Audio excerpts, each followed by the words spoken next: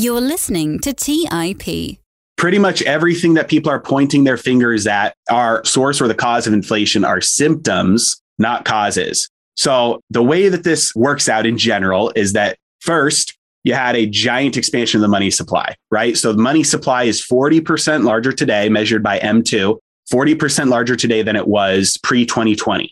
So you have a massive surge in the supply of money. On today's episode, I sit down to chat with Joe Brown. Joe is the founder of Heresy Financial and has over 130,000 YouTube subscribers. Joe provides excellent financial content related to a wide range of financial topics. During our conversation, Joe and I chat about what inflation is and why it exists in our modern day economy, who the winners and losers are in an inflationary system, what the primary driver is of the high inflation we've seen over the past year, how investors can best protect themselves against inflation, whether stocks are a good inflation hedge or not, the unintended consequences of price controls in an economy, and much, much more. Joe is extremely knowledgeable when it comes to inflation, and I think you will find a ton of value learning from him. Before we dive into the episode, I just wanted to hit a couple of housekeeping items. Robert and I and the rest of the team here at TIP work hard to provide quality podcast episodes to you all. So if you've been enjoying the content we've been putting out and the guests we've been getting, we'd really, really appreciate it if you took a second to leave us a review or rating on the podcast app you're on. It would really mean a lot to us and would help us continue to spread financial literacy and education to as many people as possible. Also, I've had many people reach out to me on Twitter and Instagram lately. If you guys have any questions about investing or personal finance, the best place to reach me is on Twitter. My username on Twitter is @Clay_Fink. That's CLAY_FINCK. My DMs are open, so feel free to shoot me a message on there. All right, now without further delay, let's dive right into this week's episode with Joe Brown. You're listening to Millennial Investing by the Investors Podcast Network, where your hosts, Robert Leonard and Clay Fink, interview successful entrepreneurs, business leaders, and investors to help educate and inspire the millennial generation.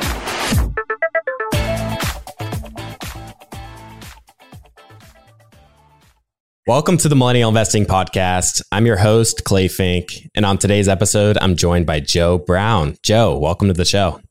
Hey, thank you for having me, Clay. Really excited to be here. Now, let's dive right into today's topic of inflation. I'll talk to normal, everyday people that will mention that things have just gotten so dang expensive over the years, which led me to want to bring you onto the show to talk all about inflation to help the listeners get a better understanding of the ins and outs of it. Could you walk us through what inflation is and why it exists in our economy? Yeah, 100%, especially because recently fingers are pointing all over the place at the source or the cause of inflation. And this is something I've got a 5-year-old son. This is the easiest way that I found to explain what inflation is. And it's to use the game of Monopoly as an example. Imagine we're playing Monopoly and the banker decides to double everybody's money. Initially, everybody has a surge in purchasing power. And so what do you do when you get to the next property? Well, clearly you're going to buy it because you can afford it. You're also going to put a hotel. You're also going to put a house. And so you are going to be able to spend a lot more money than you would have otherwise.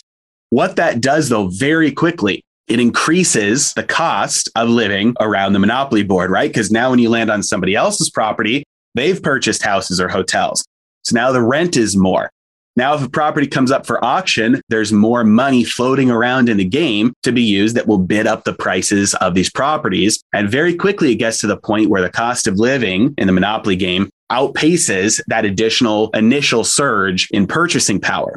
And just for comparison, if you were to do the opposite, if the banker was to suddenly slash everybody's money in half, very quickly, people would not be able to afford things, right? You land on a property, you wouldn't be able to afford it. You land on rent, you wouldn't be able to afford it. And in the game of Monopoly, let's say you change it so it matches the game, just like regular life, you're going to have to negotiate those prices down. So the game doesn't end in life. You're going to just go for the cheaper things. And so you'll work out a deal with the person you land on their property, get lower rent. And very quickly, the prices on the board will have to move down to respond and react to the lower amount of money that's floating around in the system, and prices will come down as a result. And so what this demonstrates is that prices are just information, and they show the relationship between prices and how prices are measured. And so if you take a measuring tape and you cut each inch in half and you make something that was 100 inches, 200 inches, but each inch is half the size than it was before, you didn't change the size of what you're measuring. You just changed how you're measuring it. And that's exactly what the money supply does. And when they expand the money supply, especially rapidly, like they've done recently, that's going to show up in prices going up. And everything else that you're pointing to, that anybody points to, is a symptom, not a cause. You mentioned that they are expanding the money supply. Could you talk about why that's happening? The number one reason is they wanted to stimulate inflation. And so that sounds preposterous given what we've been experiencing recently. But inflation isn't just goods and services, it's also assets. And so when you have a fixed quantity of money where the money supply doesn't change, prices moving up or down are pure signal. There's no noise. They're just a signal about the supply and demand, about the relative scarcity or abundance of something versus everything else. And so when you have a fixed quantity of money and let's say 2020 starts, suddenly people value purchasing other things over the things that they're trying to sell. And so you're going to have prices of some things start to collapse. One result of that is recession, unemployment, bankruptcy, insolvency. And for the most part, that will show up into things that should be going bankrupt, that should be going insolvent. That would allow a transfer of ownership of assets from the incompetent to the competent. And so what they do is they print a bunch of money. They give that new money to actors, especially like the government. And then that government is able to spend that money into existence on things that it thinks will be beneficial for the economy. And so it spends a lot of that money on buying assets, on awarding contracts, or on just handing that money out and letting people decide how to spend it. And inevitably, then what happens is you get inflation in asset prices beyond what it would be otherwise. So you would have had a massive crash of assets, way more than we did. But instead, you have those asset prices react up because all that money was used to go buy those assets and push those asset prices up. Preserves, subsidizes, supports the incompetence. And it's like not allowing the dead wood to get burnt off. And you subsidize and support the wealth destruction and the malinvestments, the misallocation of resources. And so the express purpose is inflation, even though they don't call it that when they're bailing out the economy. And what inevitably happens then is all that money eventually works its way throughout the economy. And then you get the inflation in the things that nobody likes, which is inflation of goods and services, things like food, rent, used cars. And ultimately, it's all a result of the expansion, the massive expansion of the money supply. And even though they don't say that was their purpose from the beginning, they just, now that people are recognizing it and waking up to it, they're saying they're going to go the other way. So essentially, the Federal Reserve is able to print money to help prevent the overall economy from entering a recession. While they are able to help prevent a recession, such as what happened in March 2020, there are also unintended consequences with them printing so much money. Could you talk about the effects that inflation has on different market participants in the economy? Who gets hurt the most from inflation and who is positioned to potentially benefit? Absolutely. So I think about when I was young, first married, I had newborn baby at home. We were on one income. I was making $19 an hour and things were very tight, especially because of my wife. We weren't struggling. She's very frugal, good at budgeting, things like that. And so it really helped us to have our finances in order. But I think about what would have happened if diapers would have doubled. What would have happened if the cost of formula had doubled? What if our rent had gone up 10, 20, 30%, like many people's rents are going up right now? We would have been struggling hard. Like it would have been very, very difficult to survive and to make ends meet, especially because I didn't own any assets. I didn't have a brokerage account with stocks in it. I didn't have an IRA. I didn't have any rental properties. I didn't have any source of income that was benefited by inflation. I couldn't go to my employer and say, hey, my grocery bill went up by $600. Can you give me a $2 raise? Like that's just not a thing that happens. And so the people that are negatively impacted the most by inflation are exactly in that same exact situation. And there are so many people in that situation right now. And so it's the people who are basically, have no savings, no assets, and work hourly jobs that are negatively impacted the most by inflation.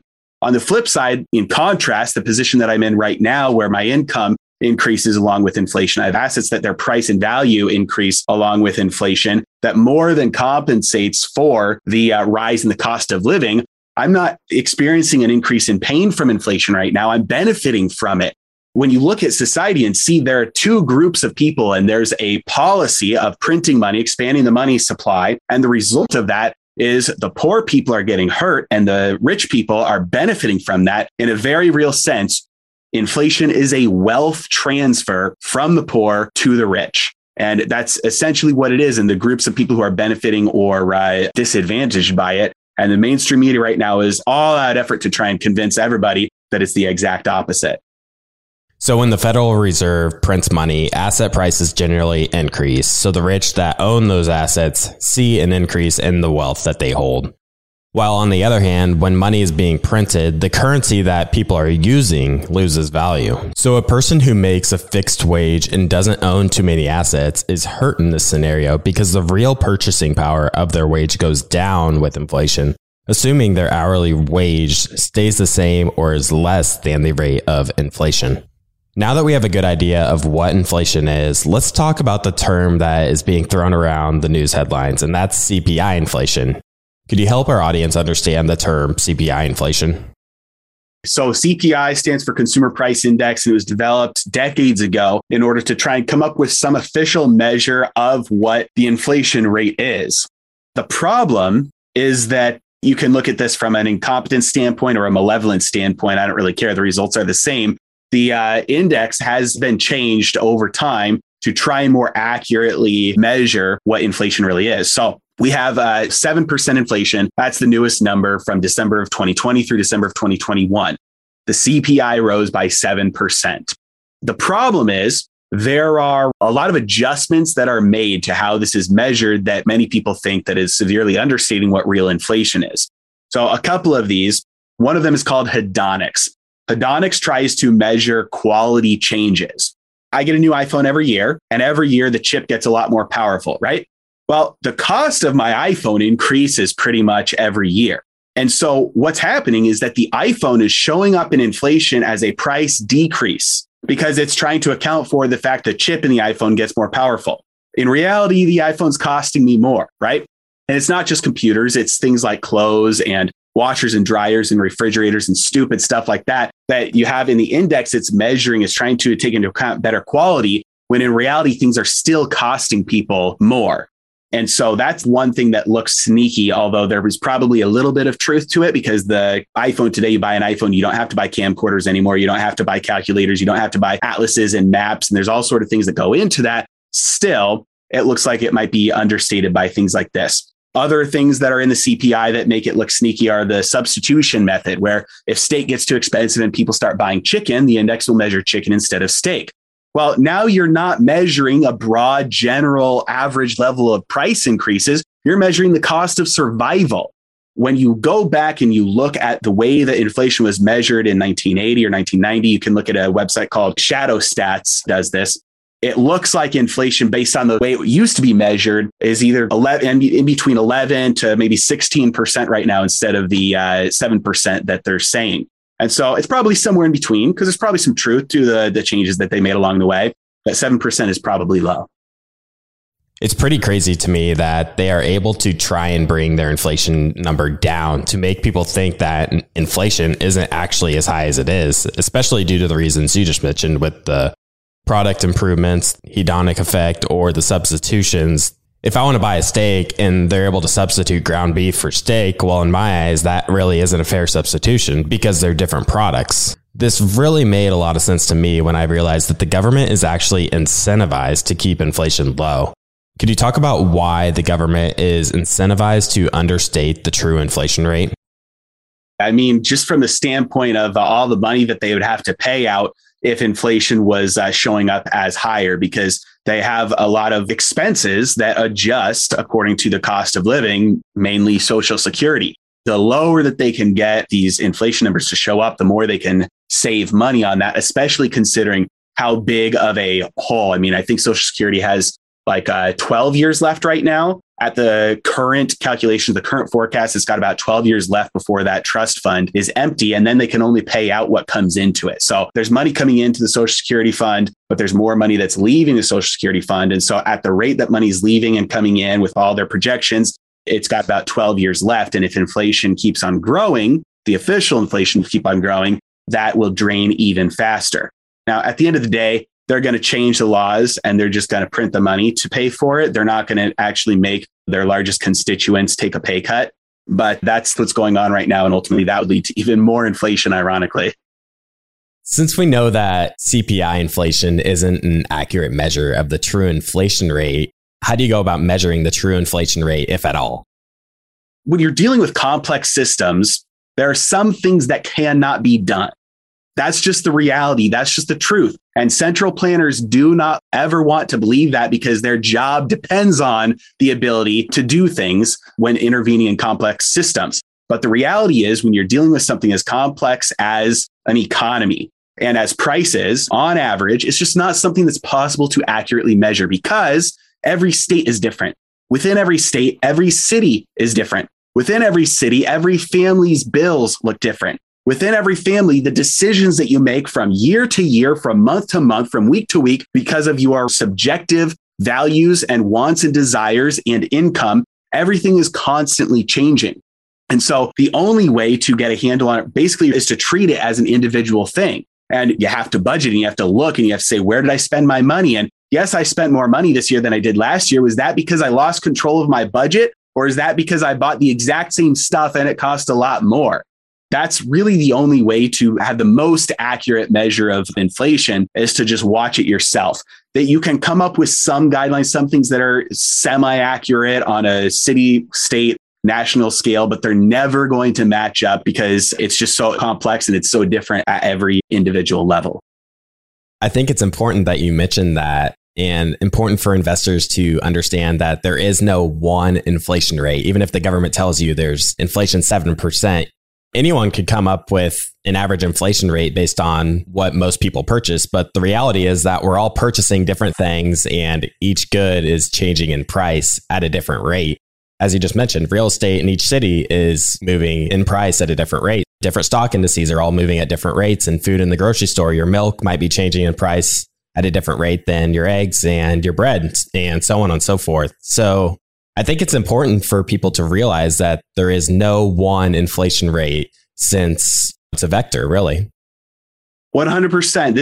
Nassim Taleb, he's an author that has written a bunch of great books. And an example that he uses about averages that highlights this really well is if somebody says, hey, I'd like you to go on vacation and the average temperature there is going to be 75 degrees. You'd think, fantastic, 75 degrees, that's great. And then they say, but wait, that's an average of 75. The low is going to be, 0 and the high is going to be 150. No, that's not great then, right? So averages are very deceiving when the extremes have no bounds. Let's take a quick break and hear from today's sponsors. Hey everyone, it's Patrick, your host of Millennial Investing. Every year, my buddies and I do a guy's trip to escape the cold and dreary Ohio winters. Once we pick our destination, without fail, we all jump on Airbnb and find an incredible place to stay. We just got back from an amazing trip in Palm Springs, California, and our Airbnb home was a huge part of creating memories we'll never forget.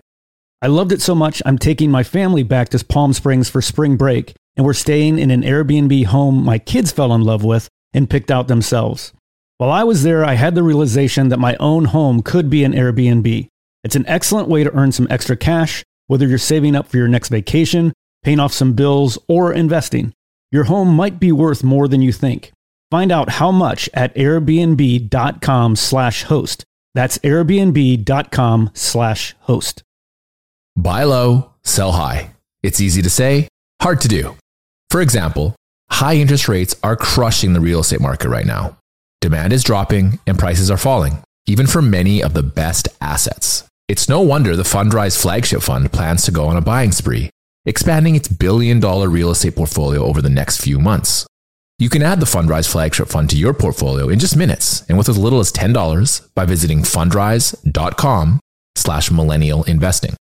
Carefully consider the investment objectives, risks, charges, and expenses of the Fundrise flagship fund before investing. This and other information can be found in the fund's prospectus at fundrise.com/flagship. This is a paid advertisement. Hey guys, when it comes to financial advice, you've got to trust the source. It's why you listen to this podcast. When I'm looking to upgrade my wallet, I turn to NerdWallet. Their expert team of nerds dives into the details to help you find smarter financial products. Before NerdWallet, I'd pay for vacations with whatever credit card was in my wallet. But I was missing out on miles I didn't even know I was leaving on the table. Now I've got a new card with more miles and more upgrades. What could future you do with more travel rewards? A hotel upgrade, lounge access, a free flight to a bucket list destination? Wherever you go next, make it happen with a smarter travel credit card. Don't wait to make smart financial decisions. Compare and find smarter credit cards, savings accounts, and much more today at nerdwallet.com. NerdWallet, finance smarter. Check out nerdwallet.com and start making smarter financial decisions. As with all cards, credit is subject to lender approval and terms apply. All right, back to the show. You've mentioned the expansion of the money supply leading to inflation, but people are really talking about all these other factors such as supply chains and labor shortages. What do you think are the biggest drivers of inflation today? Pretty much everything that people are pointing their fingers at are source or the cause of inflation are symptoms, not causes. So the way that this works out in general is that first, you had a giant expansion of the money supply, right? So the money supply is 40% larger today, measured by M2, 40% larger today than it was pre-2020. So you have a massive surge in the supply of money. What happens after that is that money gets pushed out into people's bank accounts, into people's hands. All that money gets spent. We didn't see a corresponding and sustained increase in savings. We didn't see debt, a corresponding amount of debt fall. Debt is at all-time highs right now, actually, corporate and government debt. What happened was all that money was spent. So there's a surge in demand that came out of nowhere without any corresponding increase in supply to match. And so you have the same amount of stuff in existence, and then suddenly everybody goes on a buying splurge. What happened to toilet paper when everybody went to go buy toilet paper far more than they ever had? There was a shortage. It was gone, right? And so when everybody took all this new money and went out and bought everything, there are shortages. There wasn't a preceding increase in the production of stuff to match the coming demand. Now, on top of that, you have additional problems that are not from the money printer. They are, there were lockdowns, especially on jobs that were essential to getting stuff sent out around the world. Those jobs became a lot harder because of new regulations and made people quit, because money printer has something to do with that, because a lot of people had the cushion to quit their jobs that were especially painful jobs that didn't have the increased pay because they got the additional influx of purchasing power from some of this inflation. And so it gave them a cushion to quit. So all these things compound on each other to make the supply chains and the shortages worse. Ultimately, though, none of it would have ever started without that massive expansion of the money supply. It's pretty funny that anyone that's in the public eye points to the supply chain issues and labor shortages for the inflation issues, but don't ever mention the fact that the M2 money supply increased by 40%. Just crazy stuff to think about. And it makes sense when money is added to the system, the supply side is going to be strained because of the increased demand. So it's the central bank that has the authority to print money. What exactly can they do with the dollars that they print to try and support the financial system? That's a great question, because it's not as if the trillions of dollars that they created all just went into people's bank accounts, right? A very small amount of it, at least initially, did. So what are they doing with all of this money that they're creating out of thin air? Well, central banks all around the world have different rules. So I'll talk about the Federal Reserve here. For years, the only thing that they were able to do for decades, they could buy government in debt. And for anybody who's not aware, what that means is that they're basically loaning the federal government money to spend. Now, they have to do it indirectly. They can't do it directly, but the end result is the same. The Federal Reserve is printing money to loan to the government. After the great financial crisis, instead of just treasuries, government debt, they were also able to start buying mortgage-backed securities in order to take all of those bad assets off of the balance sheets banks. And so those are the two things that they are legally allowed to buy. When they buy an asset, they give money to somebody in exchange for that asset. That increases the money supply, and that money then is able to be spent on other things. And so if they buy a treasury from a bank, then that bank is able to take those new dollars and turn around and do something else with it. Usually that's loan it to the government again, create a new treasury, and then they turn back around and sell it to the Fed. all of the money that the Federal Reserve is printing and using to buy assets, that money then it goes and gets spent on other things. Well, in 2020, they needed to buy more things than just mortgage-backed securities and treasuries. They weren't allowed to. They're not legally allowed to. So they had the Treasury Department set up special accounts called special purpose vehicles. And inside these special purpose vehicles, the Treasury purchased things like corporate debt, like ETFs that hold corporate bonds. And some of them were high yield bonds, which are junk bonds from companies that should be paying a very high interest rate on their debt because they're garbage. And the Federal Reserve funded all of this. So they didn't hold it on their own balance sheet. They were holding them at the special purpose vehicles held at the Treasury, which is basically like a 19-year-old who is not old enough to buy alcohol, has a 21-year-old buddy, gives his own money to his 21-year-old buddy and says, hey, go buy some alcohol for me. And he does. Same thing, same result. It's just getting around the letter of the law. You're not abiding by the spirit of the law. And so these are all the things that the Federal Reserve does when they print money. They basically buy assets and that injects money into the economy in exchange for whatever asset was just purchased. I'm curious. I know that the Federal Reserve is a separate entity from the U.S. government. Is there ever a point where the Federal Reserve says that, we're not going to lend to the U.S. government anymore because the debt has just gone too far for them? That's a good question. I think the opposite is more likely. So the Federal Reserve is a quasi-public, quasi-private entity. And so when people say that it's independent politically, what they mean is that they're not controlled by a single party, but they exist at the sole discretion of Congress. The Federal Reserve Act is what allows them to exist and gives them their mandates of stable prices and full employment. And so they operate only under the allowance of Congress. And anytime they step outside their legal boundaries, because they know that Congress will forgive them. They don't ask permission, they ask forgiveness, and everything is okay, like the special purpose vehicles at the Treasury. So let's say they did find religion and they said, okay, we're going to take the short-term consequences of doing the painful option right now that's healthier long-term. That would cause so much economic pain that my guess is that Congress would fold the Federal Reserve fully underneath the Treasury Department and take control, and they would have zero independence left. And they would do the opposite, because when you have an entity that both has the power to make decisions to benefit somebody and they have extreme incentives one way and against another, they're likely, and most times through history, going to take that. And so the government has more debt than they can handle, especially if deflation sets in. The only way to continue this game is to debase the dollar, get more dollars, and use that to service the debt until basically the debt is meaningless. It's not getting paid back. We're just printing money to pay all the bills. If it got to the point where the Federal Reserve said, hey, we're independent, we're going to do the right thing, that would make the federal government insolvent. They would not be able to pay their bills. They would default on their national debt, and they would not be able to tax near enough. You would have many problems. And so the federal government would have the power to just say, nope, you're not going to do that. We're going to fold you under the Treasury and we're going to take over the printer and we're just going to monetize our own debt. We're going to print the money. So that's what I think is more likely. And that's what you see throughout history when you get to this point of debt to GDP, this point of inflation, this point of problems financially. You tend to see a full nationalization of the banking system underneath central bank gets folded into the federal government. You have a merging there of monetary and fiscal policy. So I anticipate that at some point that will happen. Very interesting.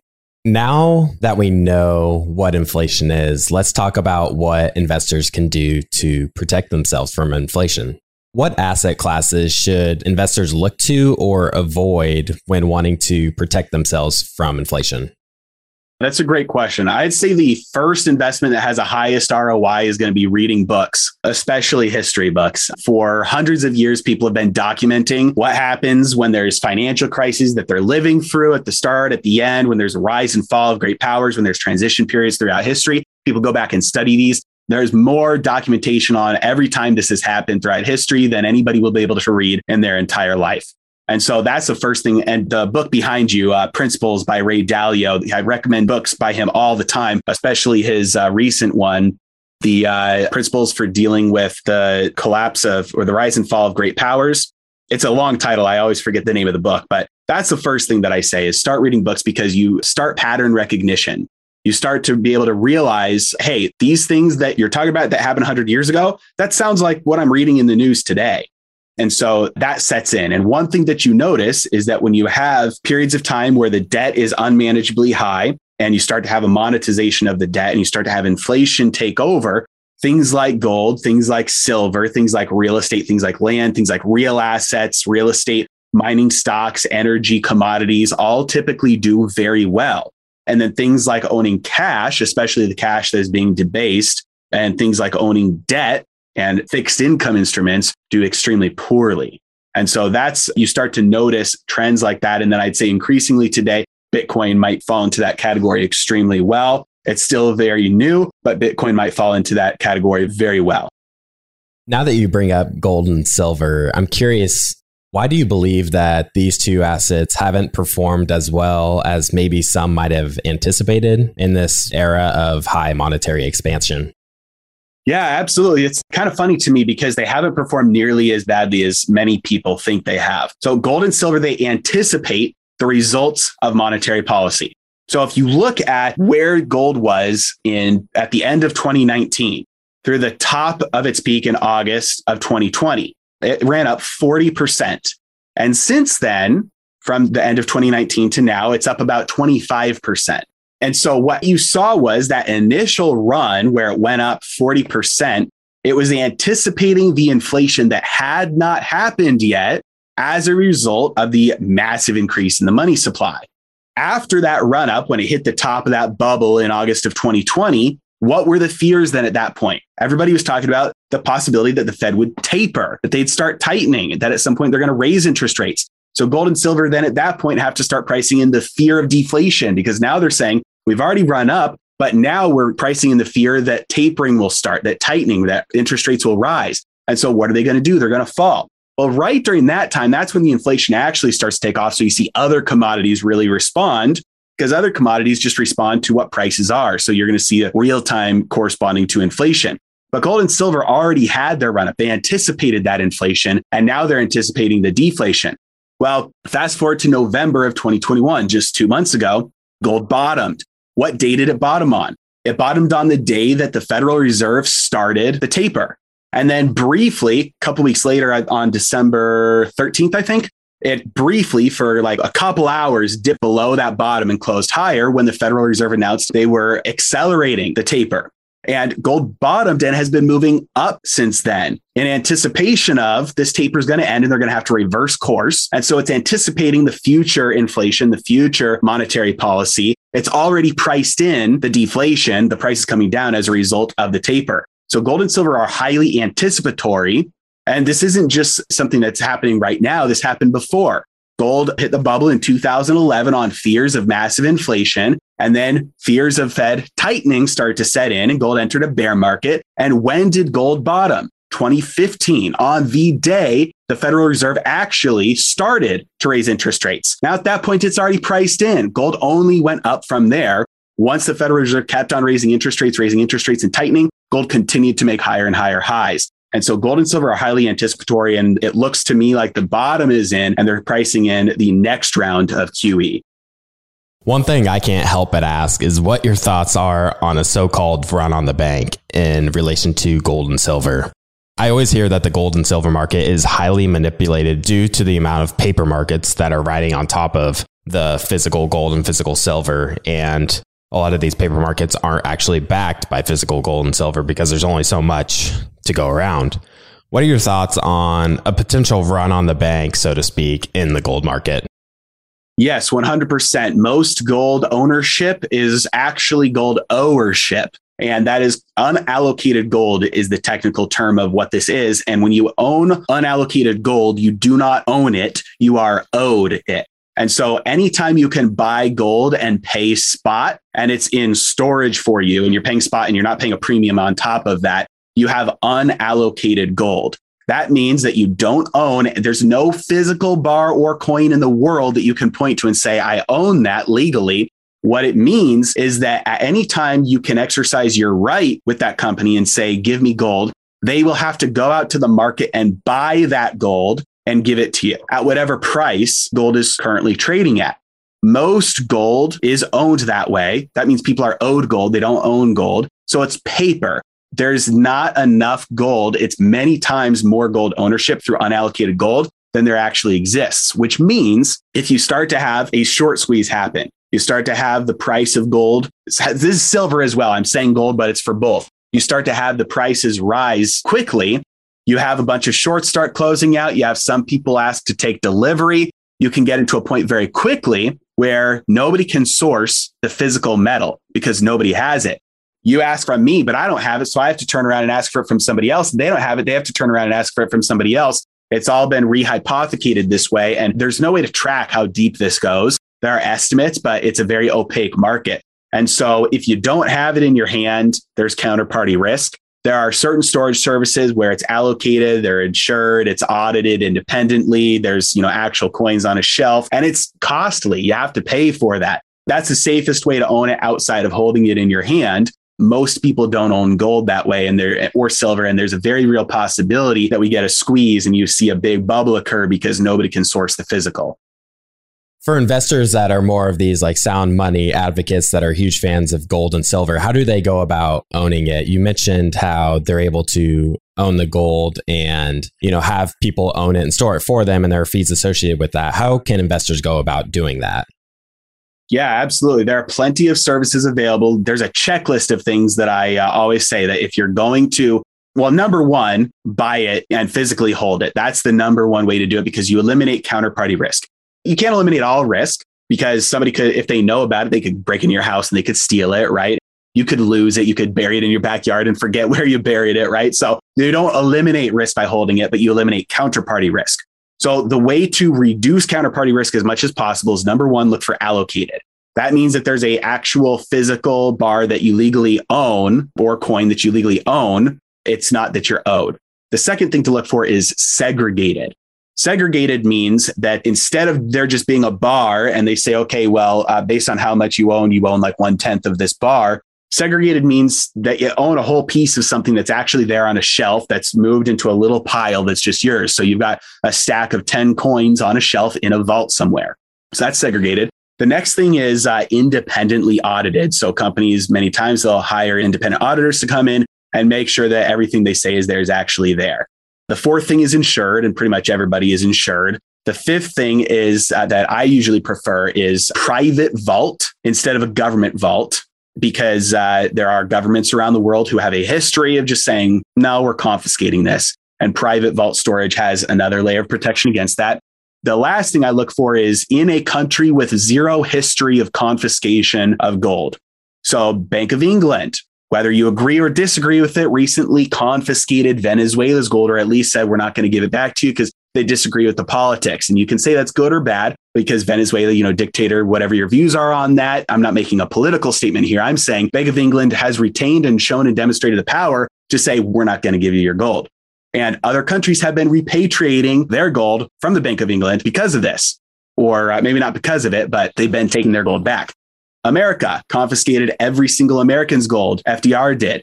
And then 30 years later, in 1971, America confiscated all of the world's gold and said, no, we're not giving any of you your gold. That was what closing the gold window was.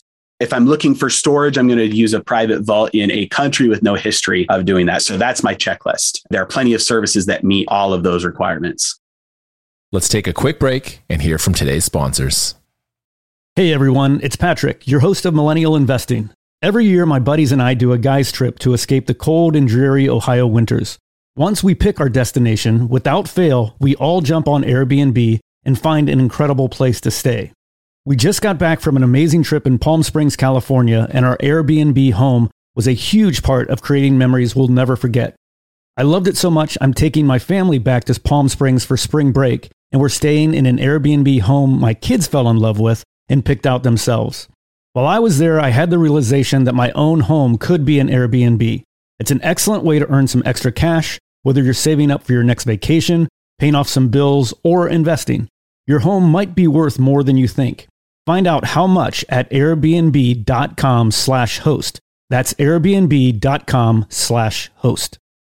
Buy low, sell high. It's easy to say, hard to do. For example, high interest rates are crushing the real estate market right now. Demand is dropping and prices are falling, even for many of the best assets. It's no wonder the Fundrise flagship fund plans to go on a buying spree, expanding its $1 billion real estate portfolio over the next few months. You can add the Fundrise flagship fund to your portfolio in just minutes and with as little as $10 by visiting fundrise.com/millennial investing. Carefully consider the investment objectives, risks, charges, and expenses of the Fundrise flagship fund before investing. This and other information can be found in the fund's prospectus at fundrise.com/flagship. This is a paid advertisement. Quick math. The less your business spends on operations, on multiple systems, on delivering your product or service, the more margin you have and the more money you keep. But with higher expenses on materials, employees, distribution, and borrowing, everything costs more. So to reduce costs and headaches, smart businesses are graduating to NetSuite by Oracle. NetSuite is the #1 cloud financial system bringing accounting, financial management, inventory, HR into one platform and one source of truth. With NetSuite, you reduce IT costs because NetSuite lives in the cloud with no hardware required, accessed from anywhere. You cut the cost of maintaining multiple systems because you've got one unified business management suite. You improve efficiency by bringing all your major business processes into one platform, slashing manual tasks and errors. Over 37,000 companies have already made the move. So do the math. See how you'll profit with NetSuite. Everything seems to be more expensive these days. I've noticed this at my own businesses that I've run. You'd be wise to find proven ways to cut costs and boost performance at the same time. By popular demand, NetSuite has extended its one-of-a-kind flexible financing program for a few more weeks. Head to netsuite.com/MI. netsuite.com/MI. That's netsuite.com/MI. All right, back to the show. You also mentioned Bitcoin potentially being a good inflation hedge. And it's kind of funny to think about all of the labels that people put on Bitcoin. Do you see Bitcoin more as an inflation hedge or a risk on asset? Because it seems to perform well with low interest rates and high levels of monetary easing and money printing as well. Yeah, that's a great question. When a new asset, when a new technology, when something new comes onto the scene, the story about it has to change. And the story about Bitcoin has changed so many times. Medium of exchange, store of value, uncorrelated asset, inflation hedge, whatever you want to call it. It's changed because the way that it reacts has changed because it's new. And so the world is trying to figure out what this new thing is. Mathematically speaking, Bitcoin is not a hedge. It doesn't perform inversely to any asset that people are trying to hedge. Now, that doesn't mean you can't make money from it. It doesn't mean it's not the best performing asset in the world since inception, or it maybe even over the last couple of years, but it is not a hedge. A hedge is something that performs inversely correlated to the asset you're trying to protect. A hedge is something like fire insurance. Fire insurance goes up to the exact same amount that your house went down in a fire. That's a hedge. And so Bitcoin is not a hedge against inflation. Bitcoin is a bet that the world will opt out of an inflationary system in the future. And if the world does opt out of an inflationary system in the future and chooses Bitcoin instead, the returns for anybody who buys Bitcoin ahead of time are going to be astronomical. Because for Bitcoin to serve as base money, the market cap must be many times larger than it is right now. And so that makes Bitcoin into a very attractive asymmetric bet for even a portion of a portfolio, so that if it goes down, it can only go to zero, but it can go up many times higher than its current price, current market cap. And so that's the way that I view Bitcoin. It's a bet that the world will opt out of an inflationary monetary system in the future. And if that pays off, it pays off extremely well. That makes sense. I wanted to mention the stock market as well. I think many listeners are very much interested in the stock market, especially listeners of this show, because that's what they know and understand, and it's what's done well for them over the years. Do you believe that owning mostly stocks in a portfolio is a sensible strategy in this environment, or would you rather have some exposure to other asset classes as well? So part of it is personal preference. There's a lot of wisdom in investing in what you know. And so there are some people that are extremely proficient at picking stocks, timing them. They're very disciplined in getting in, getting out, being able to analyze. There are other people where it's like, hey, a little bit of diversification goes a long way, especially if you're diversifying into assets that are uncorrelated. And so it depends on your area of expertise and your preference. There are many stocks that will perform extremely well over the coming decades, regardless of inflation. regardless of deflation, potentially, regardless of changes in monetary systems, collapses of fiat currencies. Because let's say, hypothetically, the dollar fails tomorrow. Apple will still exist. Apple will be priced in whatever currency replaces the dollar. You can price Apple today in euros. You can price Apple today in yen. So that's all that would be going on there if a currency fails and it's repriced in a new currency. It's just what's the exchange rate from the old currency to the new one, and that's what the price is. So there's nothing magical or mysterious or terrifying going on there. And when you look at how stocks perform in high inflationary periods, like look at Venezuela's stock market over the last 5 years. It looks like up and to the right, just a penny stock, parabolic. It's a hockey stick. And so anybody who looked at stocks in Venezuela and said, hey, stocks are overvalued right now. Multiples are at all-time highs. Prices are crazy. I'm going to sell my stocks and hold cash and wait for the stock market to crash. Well, guess what? They lost big time because the cash crashed and the stocks were just responding to that.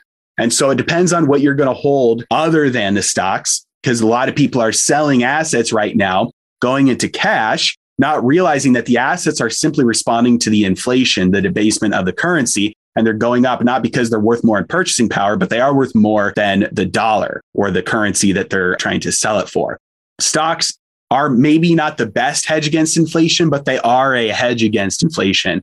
And even in a collapse of a currency, the companies stick around. And so if you know how to analyze and pick good companies that will stick around and do well, especially ones that do well during inflation, like miners and commodities and energy and real estate and others, they're going to at least do better than dollars. That makes sense. I'd like to talk about what is potentially next for inflation going forward, which I know might feel like a total shot in the dark for many. What is the Federal Reserve's next move to try and bring inflation down to normal levels, say the 2 to 3% range for CPI? If we look back at history, even just the last 20 years or so, we can see a very repeatable pattern. Economic pain, intervention to soften the blow of the pain, a little bit of a lull, and then a rebound resulting in a larger amount of economic pain than happened last time with a larger amount of intervention. And you repeat the cycle over and over and over again. This is an exponential process.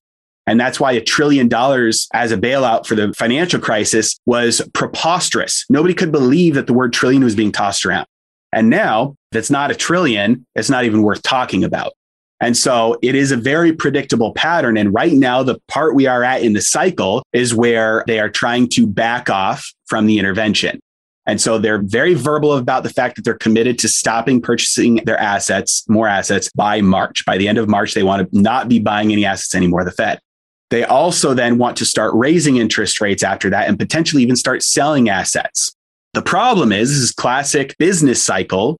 This is what happens, the boom bust cycle, the debt booms and busts.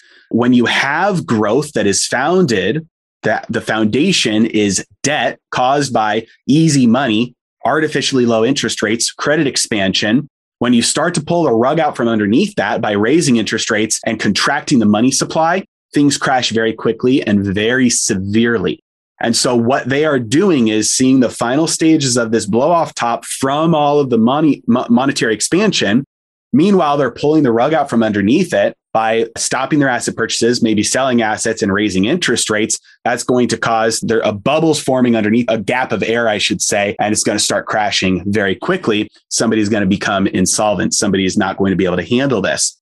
When that takes place, which I think will happen within the next year, could be wrong. I think it'll happen within the next year, a crash starting from this, they'll have to reverse course. They'll have to start blowing up their balance sheet again. They'll drop interest rates to zero, but they're only going to have maybe 3 interest hikes in, which are 0.25% each time. So they're not going to be able to drop short-term interest rates enough to have any meaningful impact. And remember, every time they intervene, they have to intervene more than they did before. Otherwise, it does nothing to stop the crash. And so they're going to have to do other things that they've never done before. Outright yield curve control. They're going to have to buy 30-year treasuries enough to keep interest rates low. They're going to have to peg mortgage rates to 2% or 1%. They're going to have to do all sorts of other things, universal basic income, things that they've tested and tried out a little bit and gotten close to. It's all going to come in full force to deal with this next crash, because the seeds that they've sown from the unprecedented intervention are going to cause a crash like we haven't seen before if they let it go. So they're going to step in, and it could potentially be the last time. They say, how far can you kick the can down the road? this might be the one that causes the economy to overdose on stimulus. As you know, there's a lot of talk that the Federal Reserve can't afford to materially raise rates. It makes me look back to the 70s and early 80s where the 10-year Treasury rose all the way to 15%, which is pretty insane to think about. Is it just the high debt levels that we have today that prevent them from raising rates materially, or what makes this period so much different than that time period?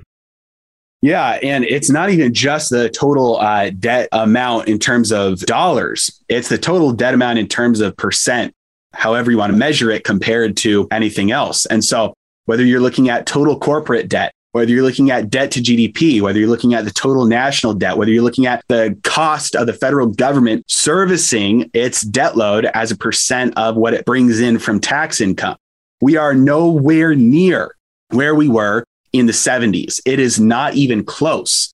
When you look at the fact that the federal funds rate got up to 19% in 79 or 80, we probably couldn't even get the federal funds rate up to 4 or 5% before the government is insolvent. That would be if the average interest rate of government debt got up to like 4 or 5%, it would cost more to service that debt than the government brings in taxes. That's insolvent. Now, far before we get to that point, I think there will be other problems that will cause them to reverse course. But the fact of the matter is we have no capability to fix this through austerity or raising interest rates. The crash is baked into the cake already. I wanted to talk about another potential consequence of high inflation, and it might not be in the US, it might potentially be in other developed nations around the world, and that's price controls. This means that the government essentially sets a limit on the prices of goods and services to ensure that people can afford them. Could you talk about the negative effects that this could potentially have? Yeah, 100%. Price controls always make the problem worse. And the reason why is because prices are just information about the relative scarcity of a good or a service compared to everything else that people want. So say, for example, this year, they make half the bread that they made last year. Bread is not something that goes into storage. And so all the bread that is consumed this year is also produced this year. So if half the bread is produced, by necessity, half the bread will be consumed. So information has to be sent out to economic actors about consuming less bread. You can do that a number of ways. You could have a central committee that says, hey, we're going to fairly and in a very just way, we're going to tell everybody who can consume more bread, less bread, the same amount of bread. And there would be no corruption and no bribery. And it would be done in a very fair and equitable way. Now, the other way you could do it is what the free market solution is, which is just prices. Because the reality is prices are information about scarcity. And so when half the bread is produced, prices will respond by going up. And those higher prices are information signals that are sent out to economic actors to consume less bread. And there will be some people that if the price of bread doubles, they'll say, I'm going to consume 0 bread.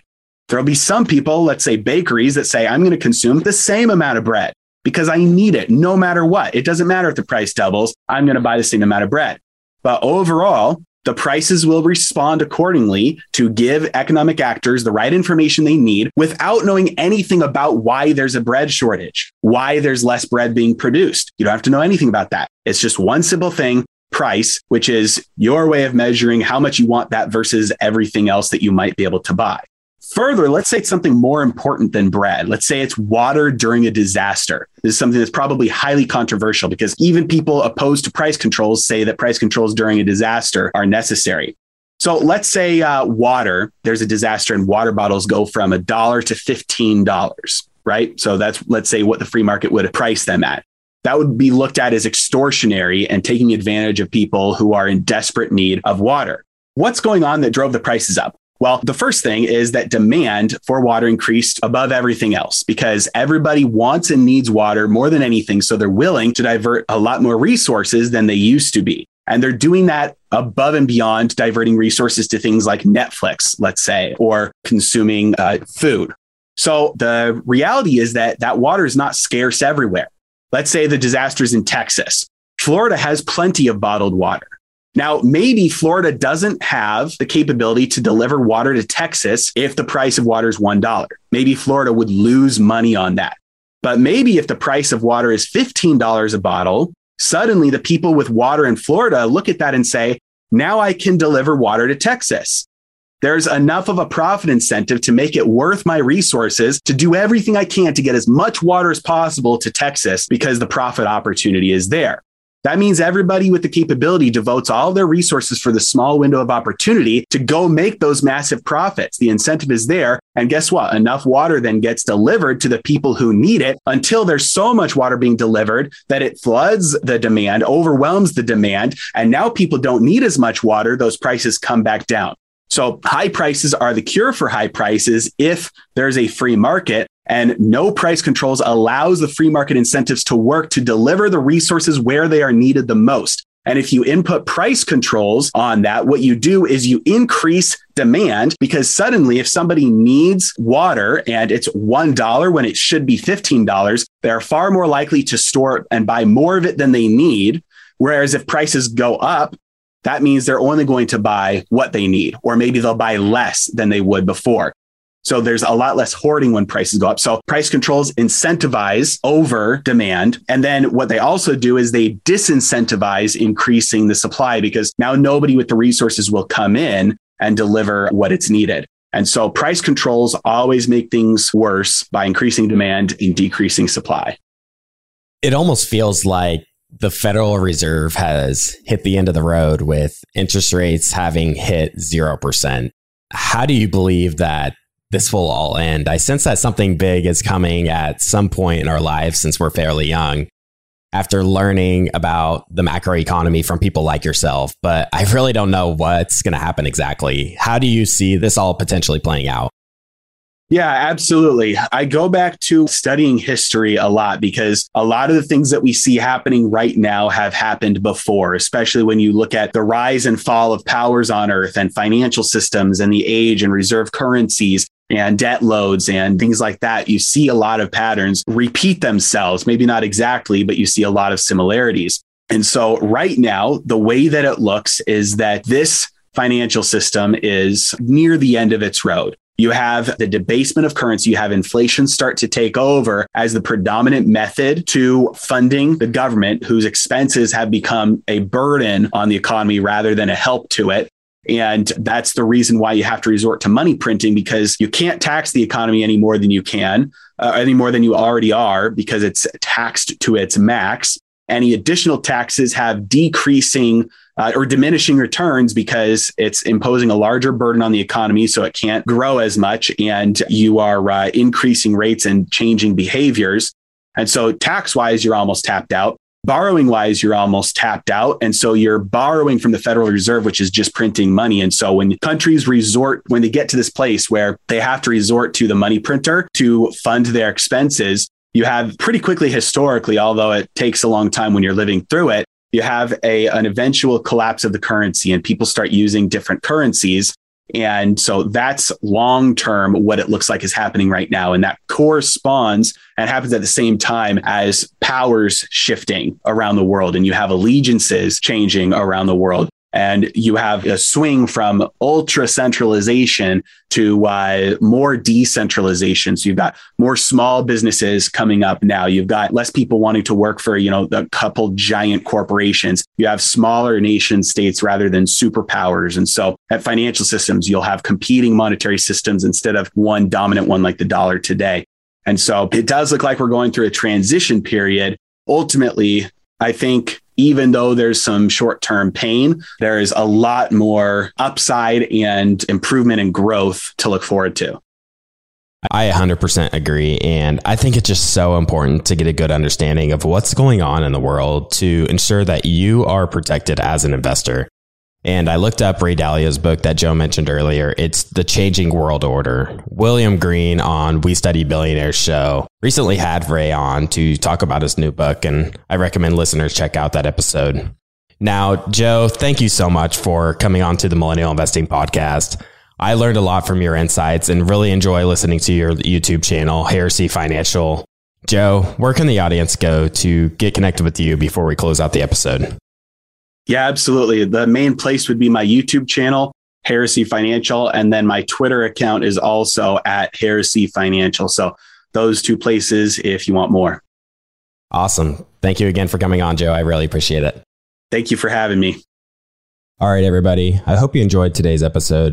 please go ahead and follow us on your favorite podcast app so you can get these episodes delivered automatically. And if you haven't already done so, be sure to check out our website, theinvestorspodcast.com. There you'll find all of our episodes, some educational resources we have, as well as some tools you can use as an investor. And with that, we'll see you again next time. Thank you for listening to TIP. Make sure to subscribe to We Study Billionaires by the Investors Podcast Network. Every Wednesday, we teach you about Bitcoin, and every Saturday, we study billionaires and the financial markets. To access our show notes, transcripts, or courses, go to theinvestorspodcast.com. This show is for entertainment purposes only. Before making any decision, consult a professional. This show is copyrighted by the Investors Podcast Network. Written permission must be granted before syndication or rebroadcasting.